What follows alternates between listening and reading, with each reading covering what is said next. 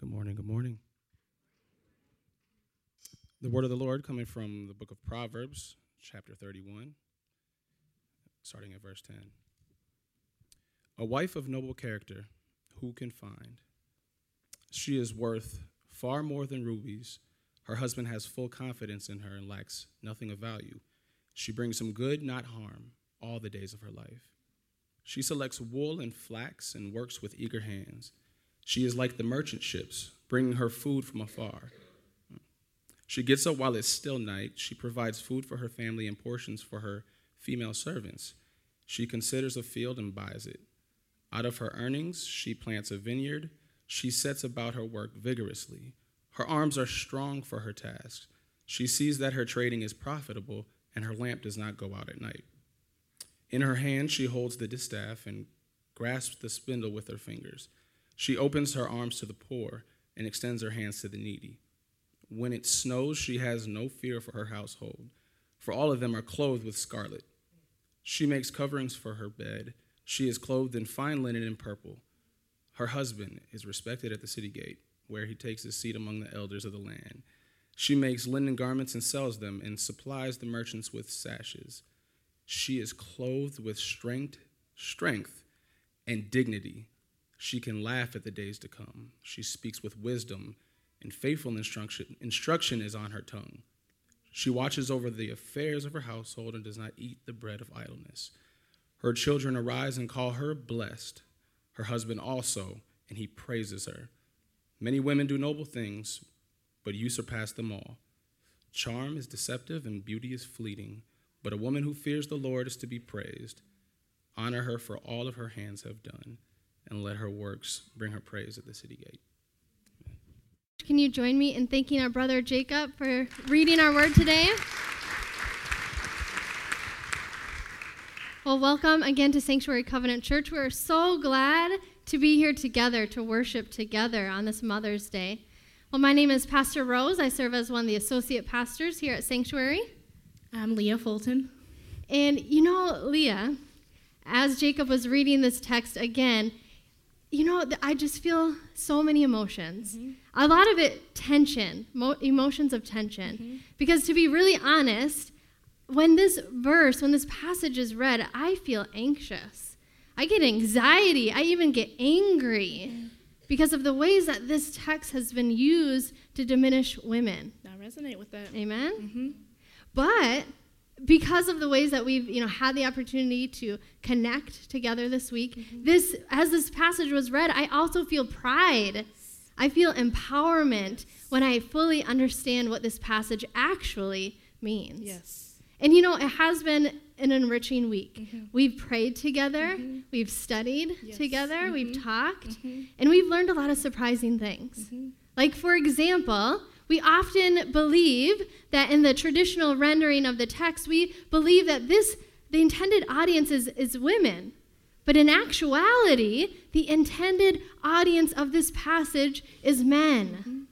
It was men who were instructed to read it, to memorize it, to sing praises of it over women in their lives. And that was just one of the surprising things that we learned. And that's why we asked Jacob to read today. Mm-hmm. So I hope that we can honor this text for what it really is. Agreed. Amen? Absolutely agreed. Amen. So this Proverbs 31 is a likely Mother's Day choice, right?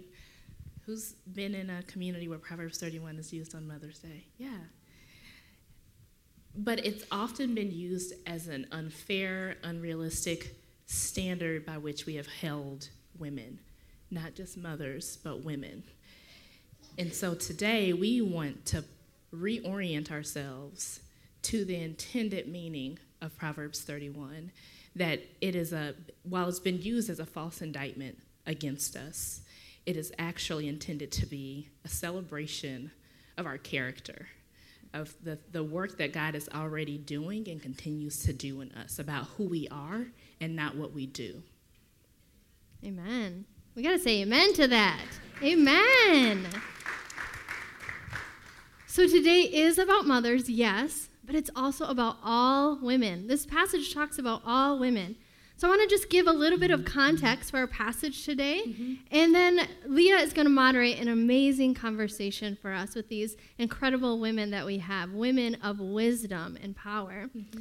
So we've titled our time together as An Ode to Women, Liberating the Proverbs 31 Woman, because we need to liberate her, right? Yes. Yes. We need to liberate ourselves because we've been subjected to this narrow view of what it means to be a woman.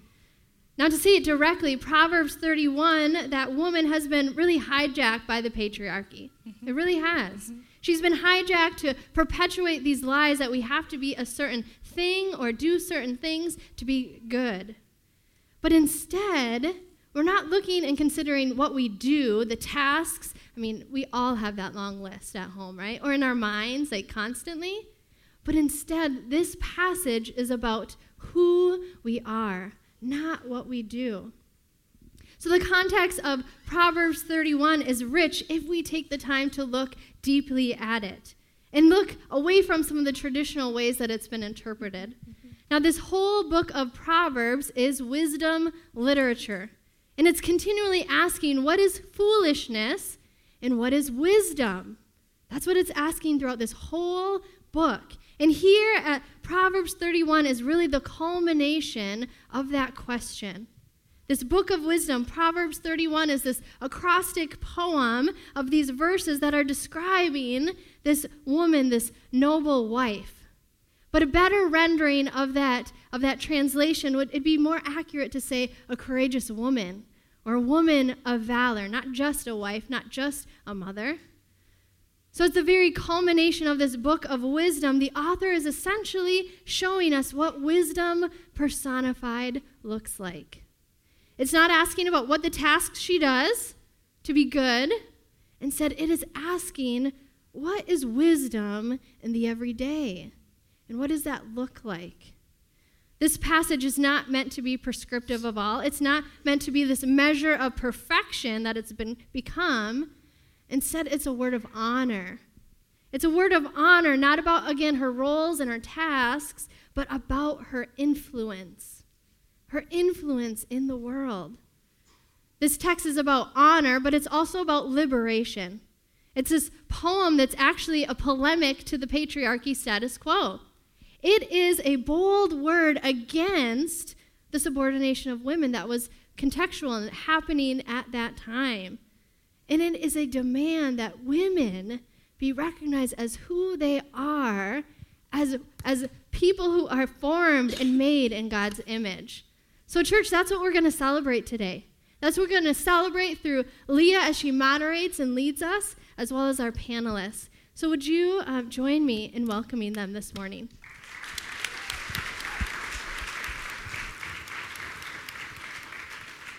Thank you, Pastor Rose. So, good morning. I'm glad to see y'all. I have this honor of being able to participate in and moderate a conversation with these amazing women of character who are a part of our faith community. And I just ran out of water, so hopefully I don't cough all the way through this. Thank you. I think one of the things that I just want to put out there up front is that we do not presume to have arrived. We are on this journey of reorienting ourselves to the Proverbs 31 woman to embrace this idea of feeling affirmed in our character and not feeling like we've got to meet these benchmarks of performance. So I just want to put that out there that this is a conversation about how we are pursuing that. And I'm going to pull up some notes so that I stay on track. So we're each going to introduce ourselves. Thank you, Joseph.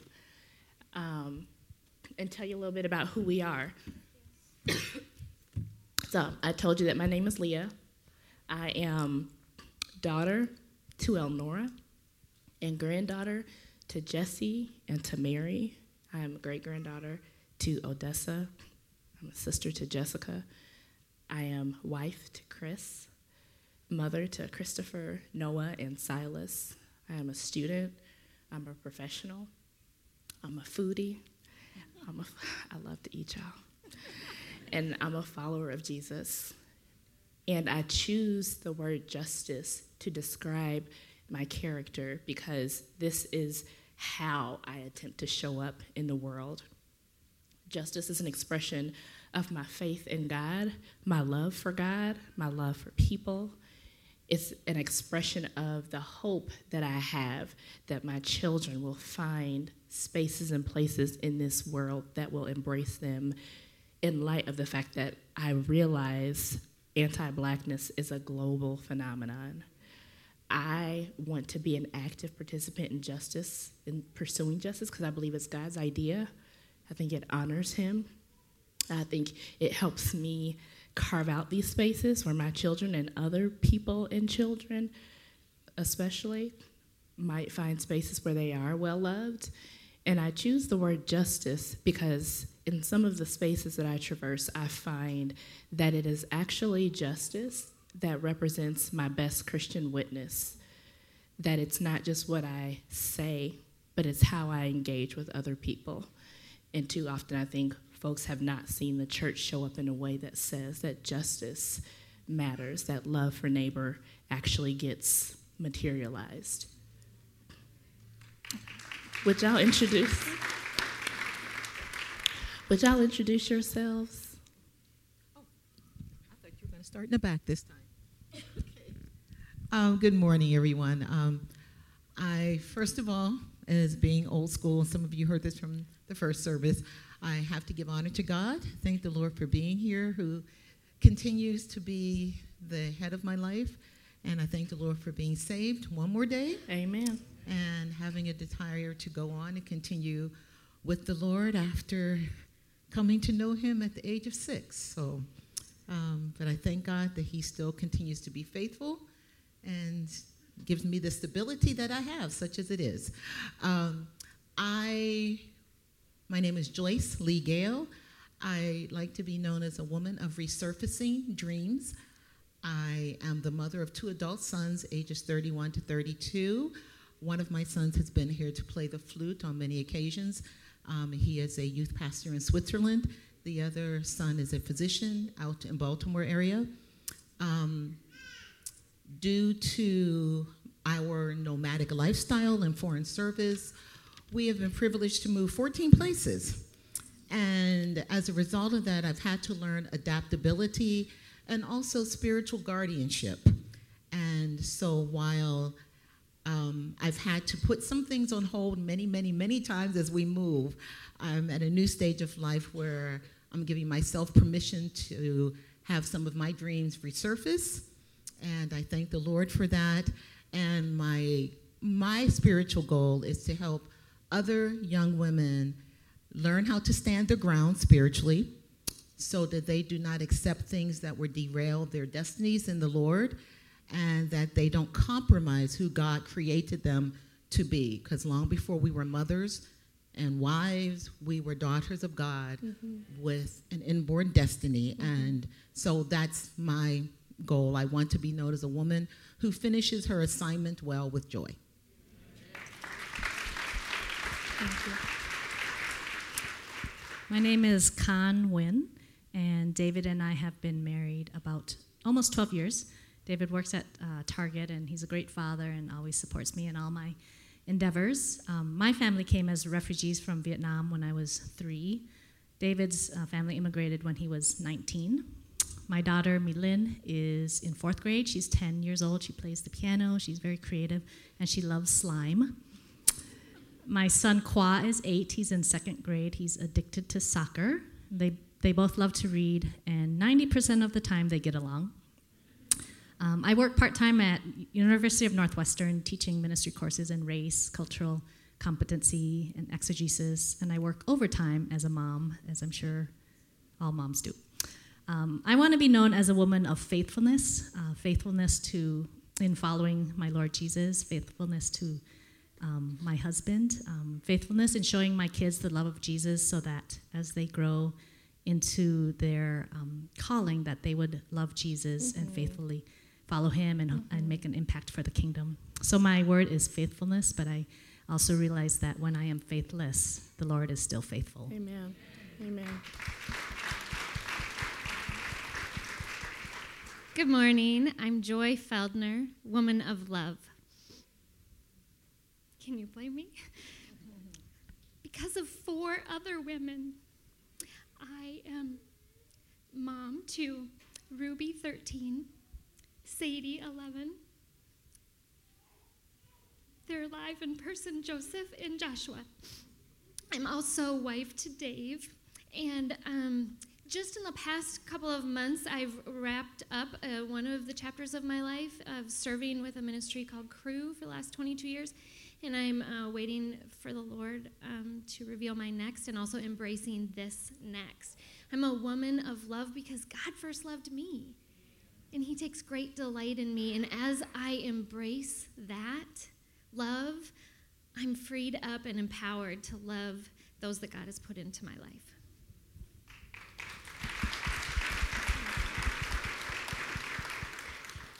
Good morning. My name is Tyler Dixon Ross. I am a wife to Jesse Ross. We've been married for about 2.5, 3 years. I think you might want to check with him on that because I'm not the one in the relationship that takes care of those details. I am mom to 5 kids. Yes, 5. 6. Jesse is 6, and then Raylan is 8. Corday is 12, Zarian is 13, and Aliana is 16. I am a woman of courage. And I am a woman of courage because everything in my life has told me that I wasn't and that I couldn't be and that fear was going to rule over me. And so I just choose not to go with that plan of the enemy and to live fully into who God's called me to be, and that is a woman of courage.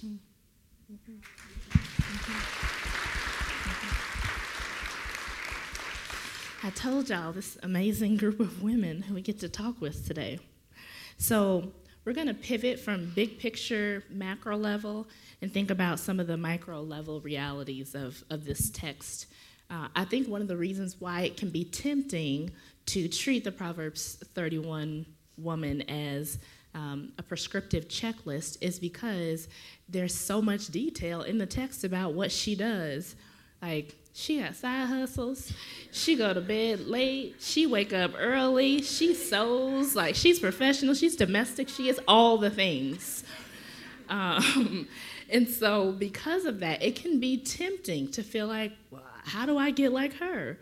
And so I think we have to be reminded that this is not about what she does. It is about her character and the ways that not what she does, but how she lives into it. And part of how she does that is with wisdom. As Pastor Rose talked about, this text is about wisdom personified. And so I would love to hear from a couple of our panelists here. Tell us about how you live into wisdom on a day-to-day basis in your own lives. Okay, I'll start. I cling to wisdom as my energy protector. I am newly in recovery from chronic people-pleasing. And so as I walk in this new chapter, I need the Holy Spirit. I need intimacy with the Holy Spirit to give me the wisdom to discern when it's appropriate for me to drop everything and come alongside those that God has put in my life, and when I need to stay in my lane. I would call this chapter of my life the ministry of interruptibility. And if I'm not clinging to the wisdom of the Holy Spirit, and I'm motivated out of people-pleasing and hoping that people like me and like needing me, I'm robbing myself of God's best, and I'm robbing that person of God's best. So I need to be walking intimately with the Holy Spirit to get wisdom on when to say yes and no. That's great. Thank you. Alrighty. And before I forget, I am married to Jacob Gale. I don't want to get run over by his wheelchair at the end. But I did mention that in the 9 o'clock service, so I didn't forget. She did. It's just because you showed up at the service. After nearly 40 years, I'm entitled to forget. But the way that God has been leading me in this season of life is boundary setting. Agreeing with Joy in terms of recovering people pleasing. And for women, that can be our immediate families, it can mean siblings, it can mean whomever, that we are lauded and praised when we drop everything. Oh, I don't have time for myself to do this. I don't have time. And it seems so, noteworthy. But Jesus said we're to love our neighbors as ourselves. And he does not require that women, that we let ourselves just go into an abyss and let our total existence be about what we do for everyone else. And that's what the Lord has been impressing upon me. Even though it comes with some emotional repercussions, sometimes people will say, well, you don't love your family because you're not spending every waking moment with them. No, you need to remain sane if your family's going to be safe. That's just the bottom line of it. So I'm learning boundary setting this season. Thank you, Miss Joyce and Joy. I think part of why that's so important is from a young age, I think women get socialized into thinking about how we take care of other people. So we get taught about cooking and cleaning. We get taught how important it is to know how to tend to husbands who we don't even have at the time, and children who we don't have at the time, from the time that we're children. And so people will teach us how important it is for us to tend to everyone around us, but we don't get taught how to take care of ourselves, or even that is part of our spiritual formation process. And so it's a shift. It's a shift. And I want to make sure that we even mention, the fact that sometimes, whether it's season of life as an empty nester or married with no children or single with no children, that there can be this expectation that if your life is not filled with taking care of husband and children, that means that you have time to take care of other people. And so the importance of setting boundaries, even if this is not the season of life you're in, but also for those who are in that season, to respect boundaries, to not presume that people have time to take on other things because they don't have people in their household to tend to.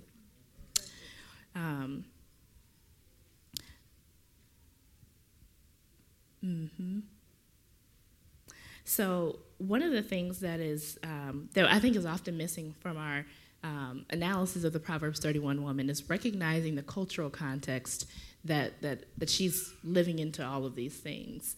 And so I think, for example, there's mention of servant girl or servant girls, and we don't know if that's a problematic, oppressive relationship or if it's a mutually agreeable one. But whatever the case, she can probably stay up late and wake up early because there's somebody else in the house who's probably helping tend to things. I'm using my sanctified imagination here. But the idea is that there's somebody else in the house who is there to serve. And so I think that has to figure into the ways that we understand the cultural context that she is living into all of these things. For some of us who are from collective cultural communities, we see this idea of the village. From my tradition, we see something called other mothering, where other women become mother figures to children, or you see fictive kinship. Fictive kinship is people like, that's my auntie, that's my cousin. Y'all ain't related, but they still family. And so that is something called Africanism, that when you look at pre-colonial Africa, that is something that we have retained within our cultural community over time, space, and oppression, and held on to. And it has often been a source of agency to be able to do this well. So I would like to hear from some of our panelists about how your cultural identity informs the way that you mother. Okay, I'll take that one. So when I gave birth to my two children, my mom came and lived with us for 9 months to help, clean and cook and do some overnight feedings. And that's not unusual in an Asian family. So when I hear some of my friends who said, oh, my mom came and helped for 1 week, I was like, how did you survive that? And I suppose some of you, like if hearing your mom or mother-in-law come to live with you for 9 months, you might think I'm crazy, but but it's a very communal thing to bring up, a way to bring up your kids. So I grew up immersed in the Vietnamese community, but also in the dominant white culture.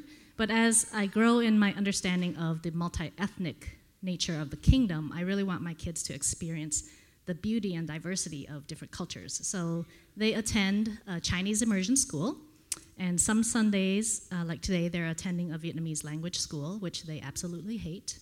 But, I'm still in control of their lives for a few more years. We participate in an African refugee congregation, and I intentionally give them diverse books and music.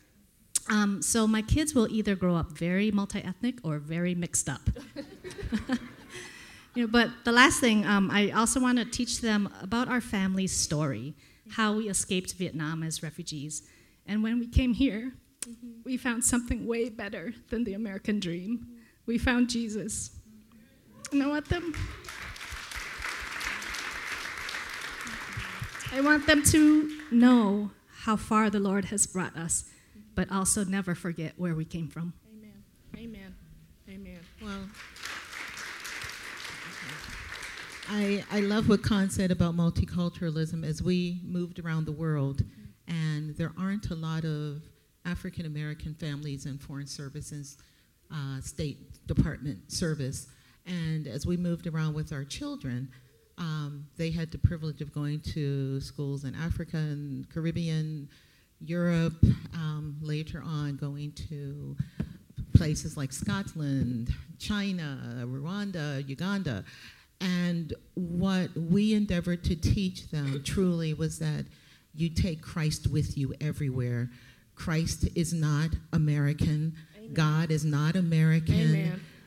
God Amen. has Amen. people everywhere. Amen. And that has been a privilege because every country in which we've lived, we aligned ourselves with the church. We taught Sunday school.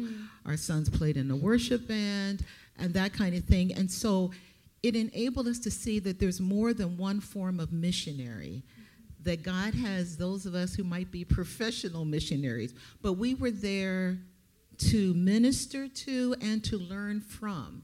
And so it enabled them to see themselves, yes, as African-American young men, but as citizens of the world, as my husband likes to say. And so knowing that God will keep us wherever we are, we don't have to stay in a particular place. That if God moves us, he's going with us. And so we don't have to fear.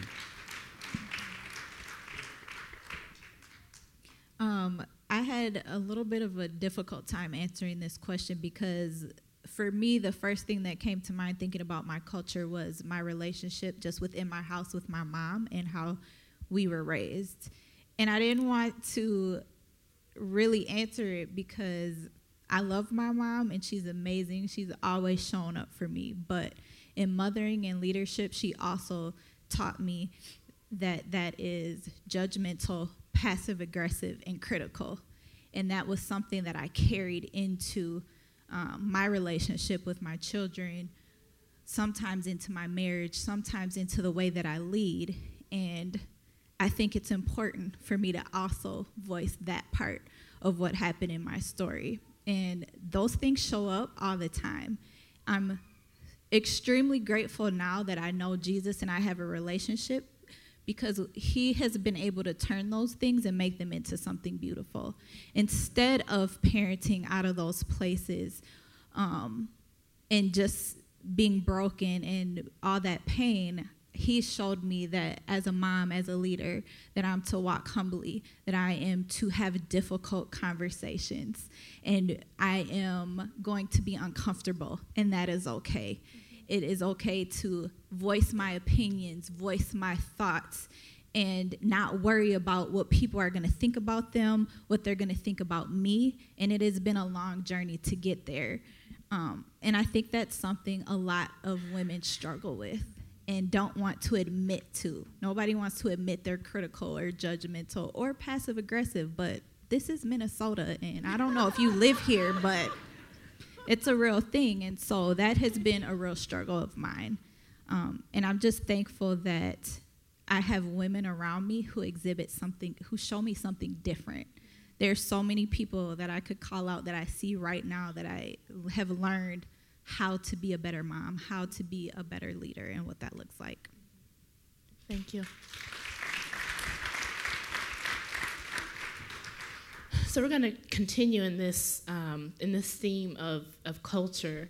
And so part of what we understand about the historical and contemporary response of this text from Jewish communities is that in regard to relationships between women, that this text is used, again, not as a prescription, but as a celebration. So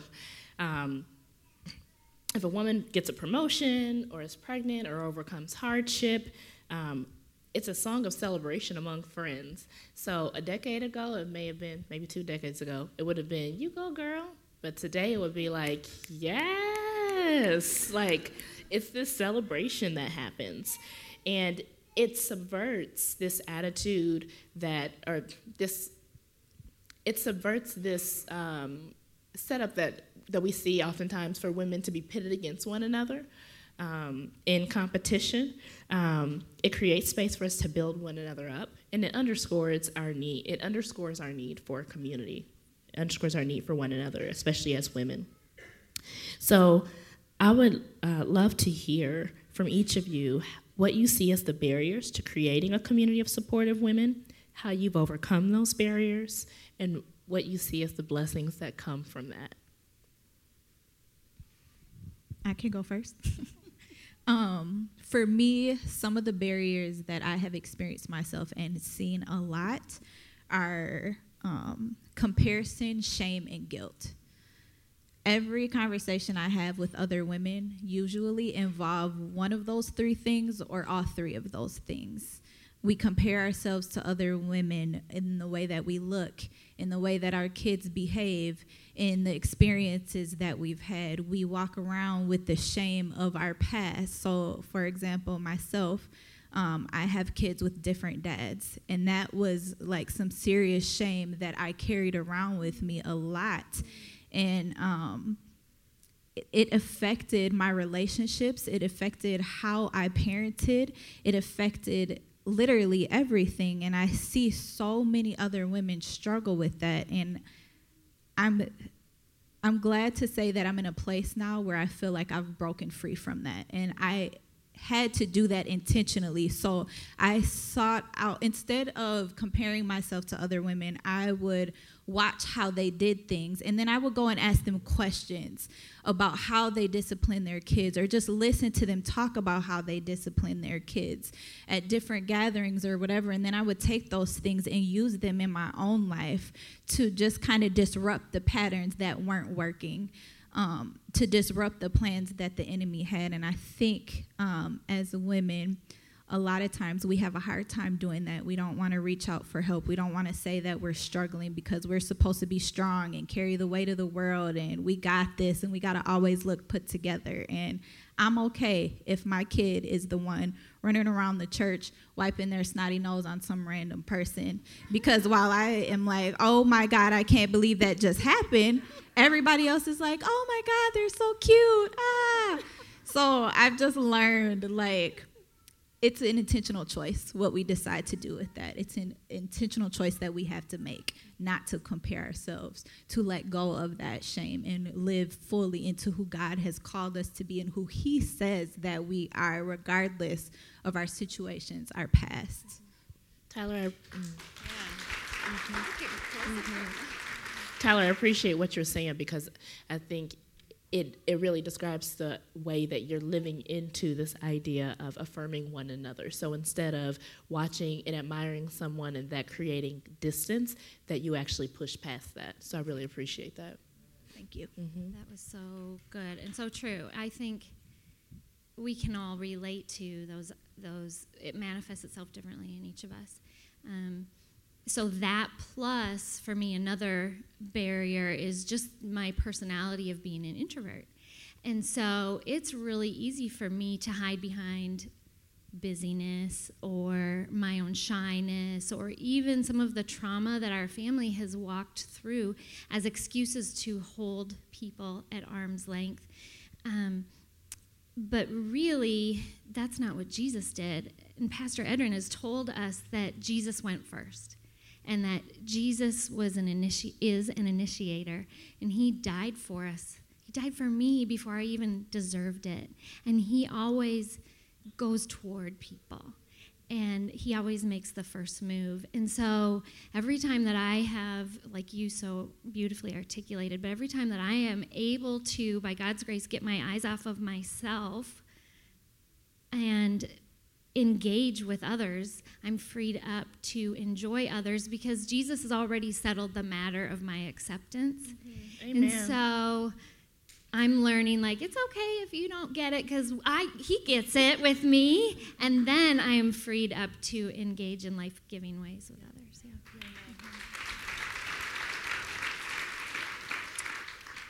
One of the barriers, I think, is just the American lifestyle of busyness and just the individualism. It's very isolating. And I remember I was in a Bible study at a former church, and we were talking about parenting, and a Kenyan sister said that, back in Kenya, if the children are misbehaving in the neighborhood, the whole village is there to correct them. But here in the U.S., it's nobody's business, all right?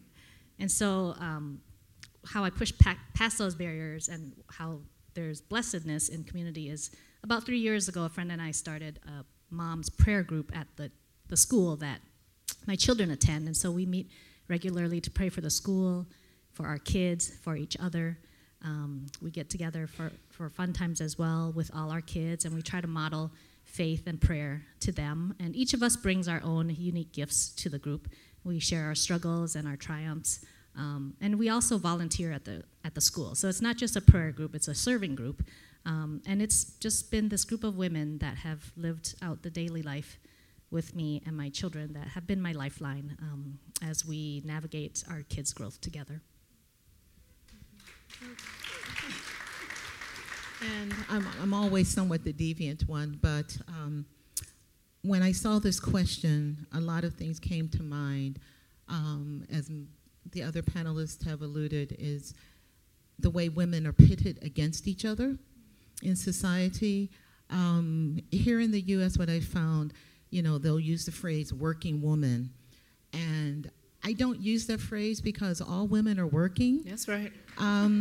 Just because you're not getting paid for it, if you're a stay-at-home mom, the ones who are working, if you have someone coming to your home and they don't show up, she didn't show up for work today. So that throws a wrench in your plans. And we tend to value or devalue people based upon whether or not they're employed. I've been on both sides of that. I've been on the side where I was working, teaching at a university, that kind of thing, and literally took my children into the classroom with me. And there were lovely sisters in the church who told me, you want too much education, and you should not be doing that. And then later on in their early toddler years, as we started moving, and then I took a step back from professional life, and then literally having people call me a dumb housewife, not knowing I probably have more education than they did. And then going into social events with my husband and having people literally, once they found out, oh, you're not a mover and a shaker, literally turn their backs and decide there's no need to further interact with you. And unfortunately, those people were women. They weren't men. And so I think women, we have to learn how to be each other's cheerleader. Yeah. We really do. Because the ones who are professionals, if you have children, someone's taking care of your children, enabling you to be a professional. So that person needs to be applauded and lauded. That's just the way it is. And also getting back to boundaries, I'm learning, again, it's me time. and so when I am finished at the end of the day, I will go to Zumba class forget I'm a mom and rock out with all the other sisters of whatever age, and it's my time to just do me. So, really as women, we've got to be each other's cheerleaders. Mm-hmm. Don't speak disparagingly of a woman who is at home full time, because that's a gift. Otherwise, somebody will have to talk you down off a bridge if you're at home all day with children. And likewise, women that God is leading into a professional sphere, don't laud them as power-grubbing, power-hungry. We each have destinies, and we're supposed to complement each other and support each other. So.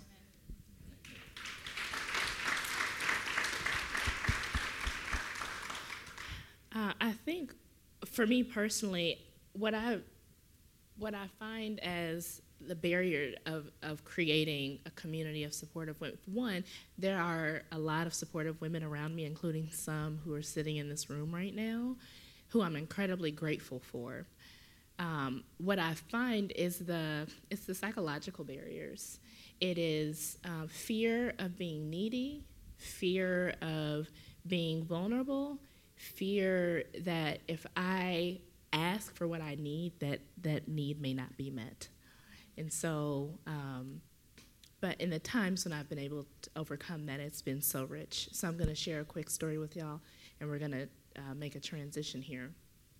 When my second child was born, so my Noah Charles, when Noah was born, it was 10 days prior, my husband Chris's dad had died.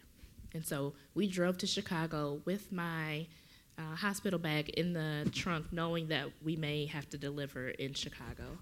And so we picked out caskets and suits. Chris gave his father's eulogy. We drove home. I had contractions the whole drive from Chicago back here. We got home. I went to work for one day and then delivered the next.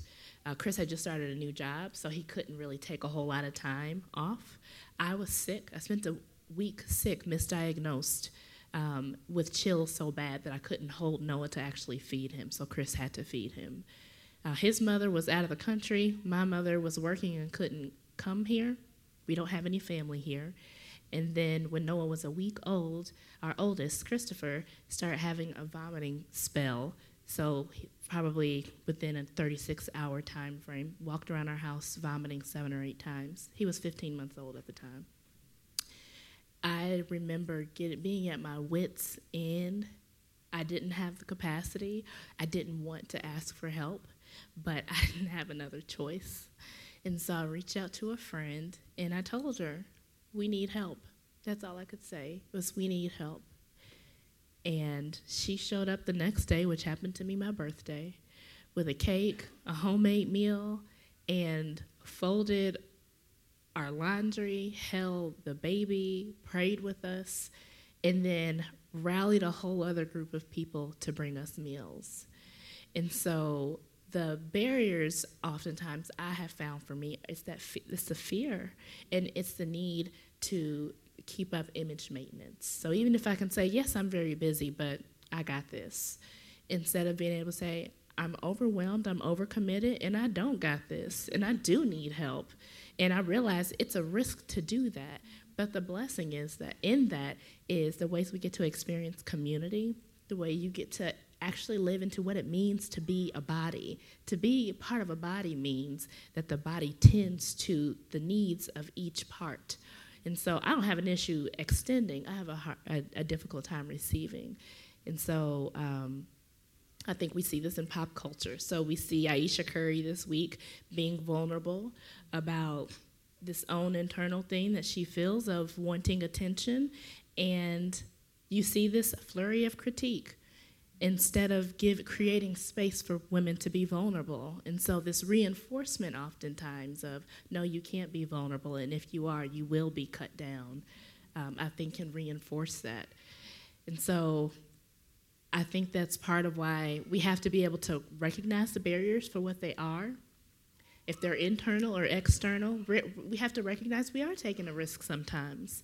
But the beauty that can come on the other side of risk-taking can be the ways that we get to experience love and community and watch the body be who we are called and intended to be. And so as we think about what this question of character, and not the what, but the how, we want to create space for y'all to be part of this reorientation to the Proverbs 31 woman. So I'm going to ask Pastor Rose to come and lead us in a communal exercise. Well, church, can you join me in saying thank you to these women?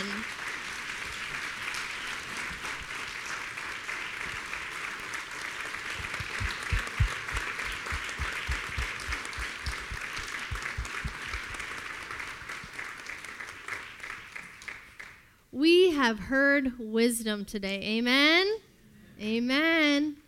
It is just incredible to see how the Spirit works in community as we're pursuing, as we're looking at Scripture for what it really is instead of perpetuating these lies. And so I'm just so grateful to all of you, especially you, Leah, as you facilitated this conversation. Thank you. Thank you again.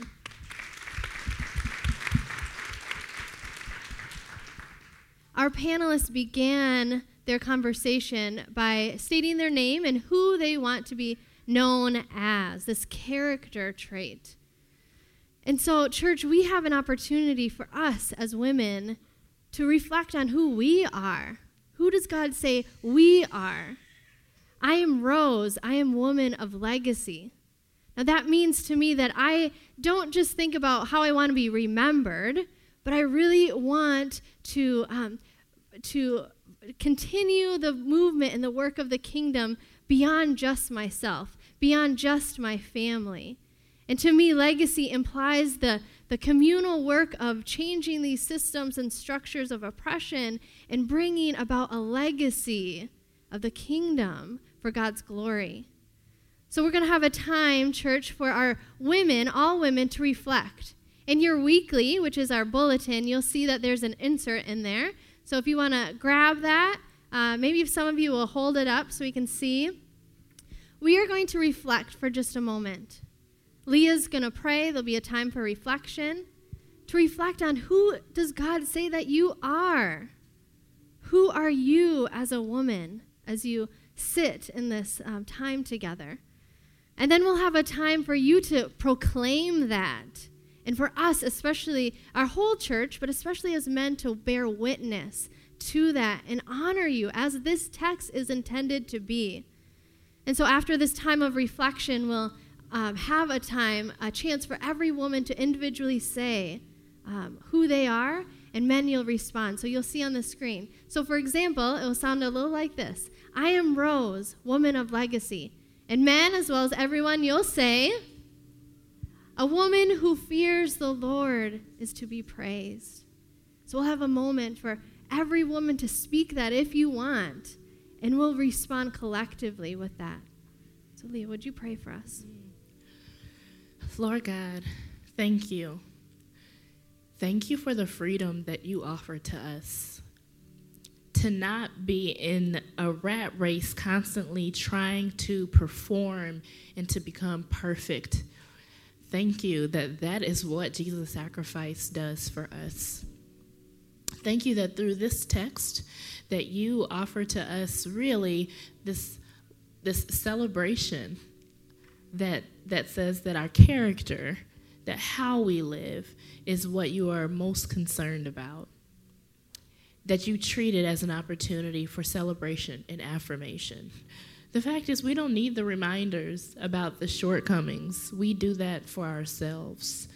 Lord, we are oftentimes in need of the reminders of the affirmation of who you are in us and the work that you're doing in us. And so I pray for a reorientation, for a paradigm shift for everyone in this room, woman or not, mother or not, wife or not, that we would be reminded of how deeply valuable how we work is, how we go about our lives in the world. And I pray that that would be empowerment that lasts beyond the life of a carnation on Mother's Day, Sunday morning. Thank you for this freedom, Lord. What a gift it is. Would you help us to be bold and to walk in it? In Christ's name, amen.